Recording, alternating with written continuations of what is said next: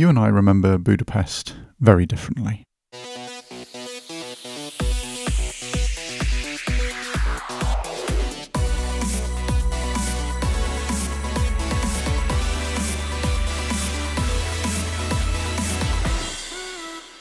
Hello and welcome to this week's Urgent Bite, brought to you by the Royal New Zealand College of Urgent Care.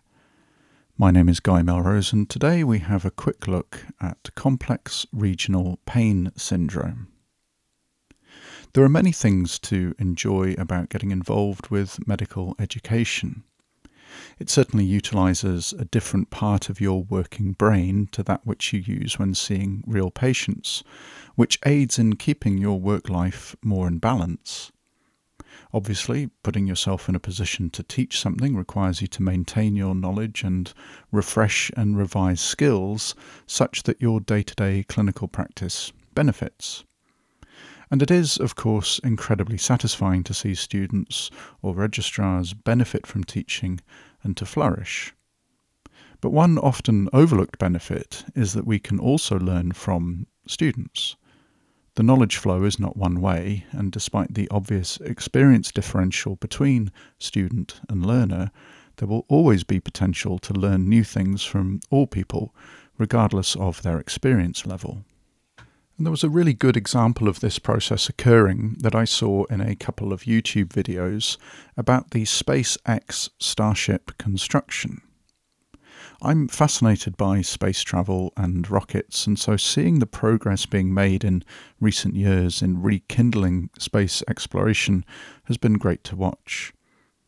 And the internet has enabled the public to see these rockets be assembled and launched in amazing detail.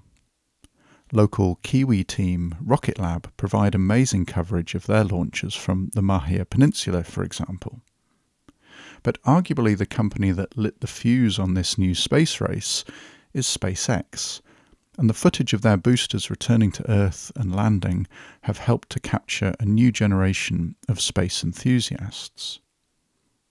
One such person is Tim Dodd, otherwise known as the Everyday Astronaut. Tim is a photographer and musician who developed an interest in rockets and started a YouTube channel to learn more and to share this learning with other people. His videos explain everything about how rockets work, and he does so in a way that everyone can understand. Over the years, his knowledge has expanded to where he is extremely knowledgeable on the topic, but I think even he would still consider himself an amateur. But his knowledge and enthusiasm has meant that a number of rocket experts, including New Zealand's own Peter Beck, have spoken with Tim, and it is clear that they respect his inquiring mind and passion for rockets. One such expert he has interviewed on several occasions is SpaceX's chief engineer, Elon Musk. And it was on a walking tour of the new Starship launch pad that they were talking about the gas thruster systems, and Tim asked a question. In the video, you can see the moment that Elon Musk realizes that within this inquiry was an answer to a problem. And 7 months later, in a subsequent tour, Elon points out to Tim that this question led to a design change, and it was one of the single biggest improvements in efficiency within the rocket. And the answer to the problem came from an enthusiastic amateur.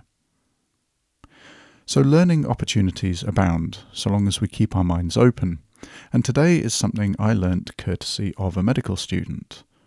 They presented on the topic of complex regional pain syndrome, or CRIPS, and despite me knowing about this condition, this refresher was most welcome, not least because it taught me about the Budapest criteria, something I had not known before. Using orthobullets as reference, CRIPS, also known as reflex sympathetic dystrophy, is an idiopathic condition. Some sort of over-the-top inflammatory process leads to a perpetuated sympathetic response that leads to exaggerated pain, stiffness, skin colour changes, swelling, hyperhidrosis, and deformities. It occurs 4 times more frequently in females and in upper and lower limbs, with an incidence of 5.5 per 100,000.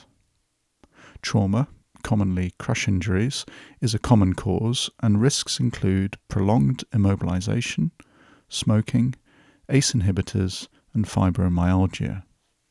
Treatment involves a multidisciplinary team approach, including physiotherapy, OT, psychology, surgeons, and primary care doctors, as well as nerve blockades, nerve stimulation, various medications, and surgical options which include sympathectomies.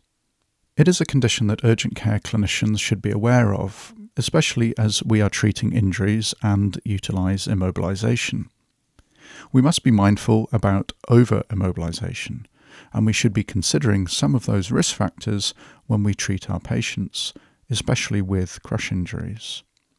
And we also must consider the diagnosis in patients presenting with chronic limb pain, and then make sure we involve the MDT nice and early. To help in making the diagnosis, there is the Budapest criteria.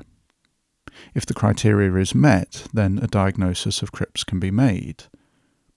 So the patient must have continuing pain that is disproportionate and have no other diagnosis that can explain the signs and the symptoms.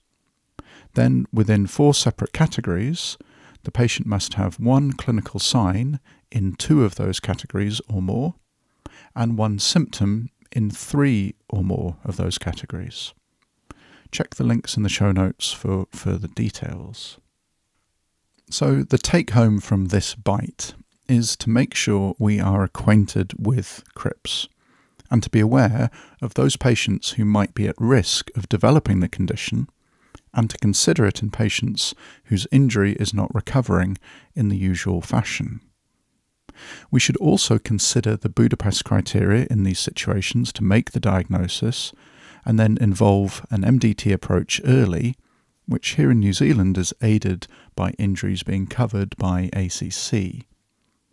And finally, if you do get involved in medical education, which I would highly recommend, always remember that learning opportunities are everywhere and that our students can always teach us something new.